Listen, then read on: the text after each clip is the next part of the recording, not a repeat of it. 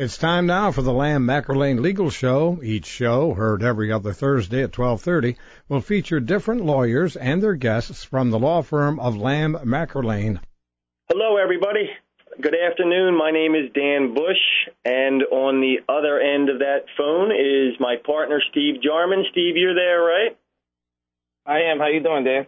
I'm doing great, thank you. And like everybody else is doing nowadays, we're doing things remotely. So instead of being in a little tiny studio looking at each other, we are on the other end of phone lines from our various locations, trying to keep everything moving, trying to keep everything sane, and, trying to one day get back to some type of normal. Steve, the family okay? Yeah, we're doing good. What about you? Everything good on your end? Yeah, I'm doing all right. I have 3 kids, 2 high school kids and a college senior and a college freshman, and that college freshman wants about absolutely nothing to do with living in mom and dad's house anymore. So other than that, I think we're kind of making do with things. But today, what we're trying to talk about, first of all, everybody, Steve and I do this show either every couple of weeks or once a month or so, depending on what else is going on. We are criminal defense attorneys here in Westchester. Our office is on Market Street. Our firm now, with our newest additions, has about 41 or 42 attorneys, at least as of the beginning of June it will. And Steve and I and another one of our partners, Rich Muth, practice almost exclusively criminal law. So our familiarity is not only with the Chester County justice system, but the surrounding counties as well. And that's kind of what we're going to be talking about today. As I am the designated person in my house who goes out and gets the essential food, I'm the guy that goes to Giant when the cupboard's running bare. And every once in a while I'll see somebody, even in a mask, and I hadn't seen that person in a while, and I'll say something like, "Hey, how you doing? What's been going on?" And inevitably the person will say, "Well, not much," because of everything that's out there right now. But, the answer, if you want to talk about the truth really isn't that not much has been going on. There's been a lot going on, right? I mean, what we knew yesterday is not what it is today, nor will it probably be what it is tomorrow. So there has been a lot going on. Things are changing by the week or by the day, and sometimes even by the hour. And that's no different in the justice system. And that's one of the things that Steve and I are going to talk about today. It's difficult to keep up sometimes. You literally have court orders that'll come out today, and then 2 days later there'll be a different one. And it'll say, what I said the other day? Well, we're going to modify that. So Steve and I have been trying to keep up. We're going to relay some of the things that have been going on not only in the counties but in the Commonwealth all across the state. And hopefully you can take something out of this. Steve, when's the last time you were in court? So I was in court Friday. I was in Delaware County on an emergency detention hearing where I was trying to get a client out who may have increased risk to COVID. So that was in the Delaware County Court of Common Pleas. But I was in court probably 3 or 4 times last week. And it was fascinating because it was in multiple ways and methods that I appeared in court. Obviously, I just told you about being in Delaware County in person, live, in the actual courtroom last Friday. But I also appeared in a local district court in Chester County in person. I also appeared in the Chester County Court of Common Pleas in person. So over the last couple of weeks and until the end of the month, the court systems are doing what they can to try to move cases along, but at the same time keep people safe. Tell me about the Delaware County. Tell me about the Delaware County case, because that's one I have not had recently. Yeah. So what they're doing is right now everything's on an emergency basis. So if you have someone that's a client and you feel that they're incarcerated and they are at increased risk of the bad effects of COVID, you can make an emergency petition to be heard. And so that's what we did. I filed an emergency petition to get in front of a judge. I filed it, and then within a couple of days, they scheduled for a hearing. And, the court hearing was live in front of a judge. Everybody was required to wear a mask. I had on a mask. The judge had on a mask, DA, probation officers, et cetera. And it was just the only thing that was different is we were wearing masks. If you had checked in on that same hearing 4 months prior, it would have looked exactly the same, except we wouldn't have been wearing masks at that time. So was the client brought in from prison, or was that done via telecommunication? So for reasons I won't get into on this broadcast, the client was not present in this situation. But typically what was happening was if your client was incarcerated in the Delaware County prison, they would broadcast your client from the Delaware County prison. For reasons I won't get into, we weren't able to do that in my situation, but that's typically how cases were being handled. They were not bringing the actual prisoner to the courthouse because they wanted to not expose, the constables, sheriffs to that kind of transportation. And my understanding with the prisons is exactly consistent with that they're not transporting anybody to and from the prison for hearings, at least. What they have in the prison, they want to keep contained in the prison, and they want to limit people's access to it, obviously, because the people that are in there are not generating coronavirus by themselves. The only way that the people in there are going to get corona is if somebody else brings it from an outside source, whether it be a prisoner who's going out to court, which they're eliminating, or obviously guards, employees, whatever, who have to go home at night and are potentially bringing things back in. Correct. So that was Delaware County. What I saw and witnessed in Chester County this past week too was, they're trying to get things back to normal as quickly as possible. Now, at the beginning of this crisis, the only hearings that were taking place were people who were incarcerated. That's it. Those are the only hearings that were allowed to be brought forth to the court. Over the last couple of weeks, they've expanded that, and people who are not incarcerated, people who have DUIs pending, other charges, they're trying to move forward with those preliminary hearings. So the way that the courts have been doing that is, we basically have this backlog now for a month and a half of cases that weren't moving forward. What they've done, what the Chester County has done to try to take that load off of the district court, and the district court is where all misdemeanor and felony cases begin, is the Court of Common Pleas have taken on part of that burden. So all DUI cases and all felony cases, instead of having your preliminary hearing at the local district court where the charges originated, they've moved those cases to the Court of Common Pleas. So now Court of Common Pleas judges will hear those cases. And the reason why they're doing that is because they have more space and they can space out the hearings. So instead of having 20 people show up at a district court to handle at 9 o'clock to handle those individual preliminary hearings, they've spread them out at the Court of Common Pleas. So now you might have 3 hearings scheduled at 9 o'clock and then another 3 scheduled at 9:30. That way people aren't mingling with each other. We can still maintain some social distancing measures.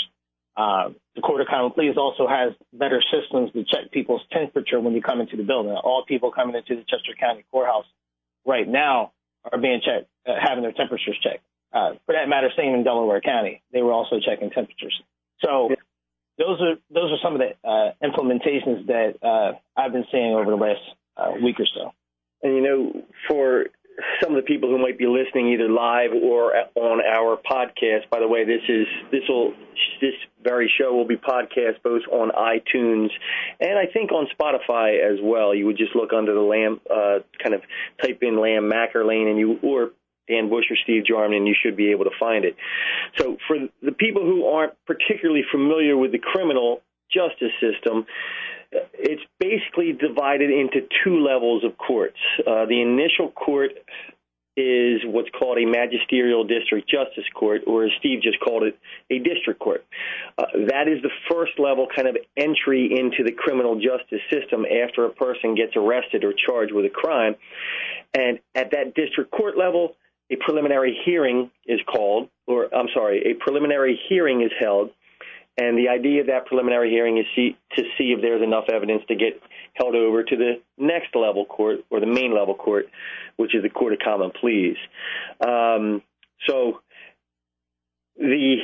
What Chester County has done, at least, is combined some of those things in the same building. Normally, the Chester County Justice Center, which is our main courthouse here in Chester County, is limited to just Court of Common Pleas cases. But what you're saying, Steve, is that the Common Pleas judges are also handling some of the lower level district court tasks as well for certain cases, right? That's correct. And what they've also have implemented is, so that's one way they're trying to address the issue. Take some of those preliminary hearings or those matters and bring them to the Court of Common Pleas so you can space it out. What they've also done, though, what the district courts are doing, is instead of appearing in person to handle your preliminary hearing, if you're just going to waive the preliminary hearing, meaning you're not going to contest the charges at that level, you're going to waive. They're allowing for attorneys and their clients to do that through video. So to further keep people safe, instead of my client and I going to the actual court building and standing in front of the judge, twice last week they allowed myself and my client to basically dial in using video. And I was in my house, my client was at their house, and the judge was at the courthouse, and we all communicated that way. And that's another method that was being used to try to keep people safe. In my opinion, it's also efficient too. I mean, most of the times, and this, we go to court for a preliminary hearing, we could be there for a couple hours, but not because our case is going to take 2 hours, because we have to just wait in line for other people's cases to conclude. Here, this is pretty efficient. I called in at a certain time. It took about 15 minutes, and we were done. So not only was it safer, it was more efficient. It definitely is. As lawyers, efficiency is great. I guess as any individual, efficiency is great. As lawyers, though, we have obviously special concerns with the rights of our clients, the constitutional rights to confront witnesses against us, and you can't really do that on a video conference. So there are definitely issues with potentially going forward. You sit there and say, well, yeah, this is efficient and this seems like a great idea, but we've talked off the air about how it's also wrought with some problems too. So there are definitely going to be some considerations for changes. We'll see somewhere down the line of exactly how far that goes, though, because our business is a little bit different than most businesses when it comes to efficiency. We have clients' constitutional rights that are first and foremost on everybody's mind, and you really risk treading on thin ice when it comes to some of the technological advancements, and you're balancing efficiency versus the constitutionality of certain things, and it gets a little bit tricky. But I'll tell you what, in doing some research for today's show, I went through some of the orders and how this whole thing developed, and I'd love to go through them really quickly. March 17th, St. Patrick's Day, oddly enough, was really kind of the baseline that many of the courts use to issue orders throughout the Commonwealth of Pennsylvania on how things should be run. The Pennsylvania Supreme Court came out originally with its first order and said, look, the general rule here is that all courts are going to be open, but only open for emergency functions. And it gave a list of what those emergency functions were. And I think this is pretty progressive of the Supreme Court at that point. What it allowed the local courts to do, and when I say local courts, the individual county president judges, like our president judge here in Chester County is a gentleman named John Hall. What they allowed the president judges to do is say, okay, you can tweak this general order however you want. Just remain consistent with what we're trying to do. And the different counties did exactly that. And the reason why I think that's so important is Pennsylvania is such a diverse state. You have the city of Philadelphia and its surrounding counties. You have the city of Pittsburgh and its surrounding counties. But the geography and the population in the middle of the state is vastly different than those two outer areas. And, I mean, obviously there's Harrisburg in the middle, there's York down in the middle south, there's Erie up in the northwest, but there are some very rural counties, and they probably shouldn't be ruled, at least court-wise, like the main counties that are most populated. And the Supreme Court gave leeway to those president judges to come in and do not as they please, but certainly to tweak the overall order. What I find interesting is comparing how Montgomery County has progressed versus how Chester County has progressed. Obviously, we are adjacent counties. You literally can have one side of the street being Montgomery County, the other side of the street being Chester County. And generally speaking, Montgomery County has been hit harder by this thing than Chester County has. Montgomery County has basically stayed true to its original order, and that is that the non-essential cases are not going to be addressed until this thing is over, or at least progressed into June. They stayed consistent with the overall Pennsylvania Supreme Court order, saying only these things are essential. But Chester County really hasn't handled that. They've done it a little bit differently, haven't they, Steve? Yeah, I mean, Chester County has been a little bit more progressive in trying to get more matters handled. Like I said, we've basically in Chester County, at the moment, because we're going to talk about it in a little bit. It's going to change here in the next few weeks.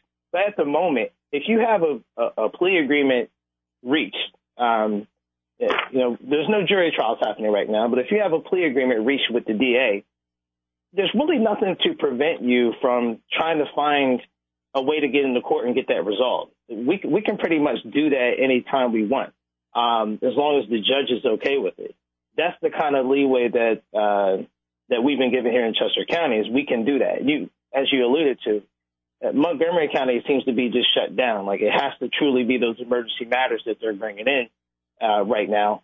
Chester County is different. If we have a plea agreement ready to go, we can essentially find a judge if they're willing to take the case and get that resolved. So we can move forward if we like. We still have to take precautions. The judge is still going to limit how many people can be in the courtroom, how many people are coming into the building, temperature checks, face masks, and all that. But we can still function right now. And I give President Judge Hall a lot of credit for that. And I think from looking at some of the other orders throughout the state as well, is that the courts are getting backlogged. The dockets are getting backlogged. And what we're doing here in Chester County is he's trying to eliminate some of that backlog, consistent with the idea of, hey, you really have to be careful about how we do things. Chester County has gotten progressively, as I was saying earlier, things change by the day or by the week. The most recent Chester County order has basically opened up the original essential list to include what many counties are still including on their non-essential stuff and not going to court for. Without getting into all of those things, Chester County has really become progressive in that regard. Now let's talk about where we are going. The most recent order says, is it June 2nd? June 2nd. Everything, at least here in Chester County, everything is going back to, quote, normal on June the 2nd, court-wise.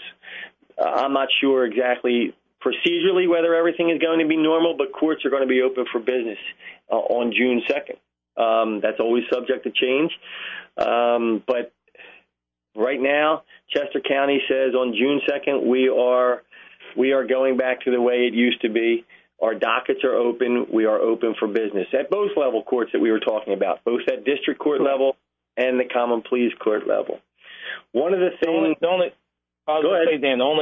only exception to that would be everything goes back to regular list, except we're not having jury trials at the moment until August. And that's because that is an absolute that's coming from the Supreme Court, where the Supreme Court is saying we can't have jury trials. So that's not left to the discretion of the individual president judges. So at least for the time being, there's not going to be any jury trials, at least until August. One of the things that I'm not so sure when this is going to come back to normal is I was looking at the arrests that the state police have made. The state police are obviously the only law enforcement agency that has jurisdiction throughout the Commonwealth, the entire Commonwealth of Pennsylvania. Their arrests are published on a weekly basis. And I find it absolutely phenomenally interesting, even fascinating, to look at some of those arrests. There is a pre-COVID kind of baseline that the state police use in publishing their most recent numbers. And I'm going to throw these out there. This is for the week of February 22nd through February 28th. There were 20,549 calls that came into the police for service. And what that means, that doesn't necessarily mean somebody's calling and saying, oh, can you send a state trooper out? Some of those come in because they pulled somebody over on the road, and it's the police officer who's making the individual call in. But just looking at those numbers, 20,549 calls for service. Of those, 2,317 led to some type of a charge being leveled on a person. What that means is 11% of the times that the police were called or got involved with a case back pre-COVID, 11% of the time some type of charges were filed. In the most recent week that was passed, May 2nd through May 8th, there were 33,125 times that the police were called. So the number of calls actually went up. It went up 61% from pre-COVID. And you say, wait, I didn't think that they were making as many arrests. Well, of those 33,125 times the police or the state troopers were called, they only filed charges 385 times. In other words, 1% of the calls that came in actually led to the state troopers filing a charge. That's fascinating. It's an 83% reduction from that pre-COVID baseline. Absolutely amazing. That's an amazing stat. I'm glad you found that, because I just find this whole thing fascinating. You have, almost 12,000 more calls, but only 385, arrests, down from 2,317.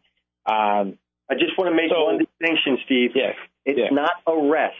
So that's right. The reason I'm saying this is because I'm going to talk about it. And, the difference is an arrest is physically being put into your liberty being restrained, handcuffed, put in a police car. These are charges. So, the police come out, they file charges against you. They don't necessarily lock you up right away. Correct. If you were looking at that pre-COVID baseline, for the 20,549 calls, you had 1,200 arrests. And then to the stat you just alluded to last week, 33,000 calls last week, and those ended up being 325 arrests. So you had more phone calls, a lot more phone calls, and, a lot less arrests. So I was going to ask you, what do you think attributes to that? My opinion, and again, these stats kind of blew me away. If you look at the time, forget about the times that the police actually came out or the police got called. Look at the amount of times that a person was charged versus the amount of times that an arrest was made. And again, the difference being Person's charged, meaning the police file paperwork with the courts, but they don't physically take the person into custody. An arrest is physically taking a person into custody and then charging them. So pre-COVID, charges filed 2,317 times. Of those, only 1,286 times was somebody arrested. Percentage-wise, pre-COVID, 55% of the times that they charged somebody, they actually arrested them as well, took them into custody, took them in front of a judge. 55%. Last week, it's 385 times somebody was actually charged. 325 times they were arrested. So in other words, 80% of the time that the police were charging, they were actually physically arresting as well. So that's a difference between 55% pre-COVID, 80% last week. What that tells me, and getting to ultimately to your question, what that tells me is they are only charging people with serious crimes, and they're only of those people, they're only arresting them for very serious crimes. In other words, most of the times that they are charging somebody, it's because that person is a bad dude and they need to get that person off the street, and they're physically arresting them and taking them into custody. I mean, you're talking about the entire Commonwealth of Pennsylvania. There were only 325 arrests last week. That's probably a good night in Philadelphia, you know? Yeah. I think if you also look at, so I agree with you that means they're really, having to focus on people that are committing the most serious crimes, but also crimes where they can't let them go. So if you look at of those 325 arrests, 202 of them were DUI. So, over half were DUI. So those are types of crimes where, I would say, it's a misdemeanor most of the time. It's not as serious as some felonies.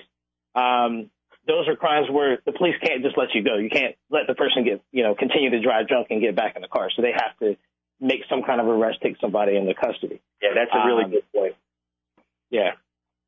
And the other ones is another interesting stat I saw. If you remember, we talked about this last time, that back on March 17th, when this thing was breaking, a little bit later than that, actually, the Philadelphia police came out and said, hey, we're not going to arrest for certain nonviolent crimes.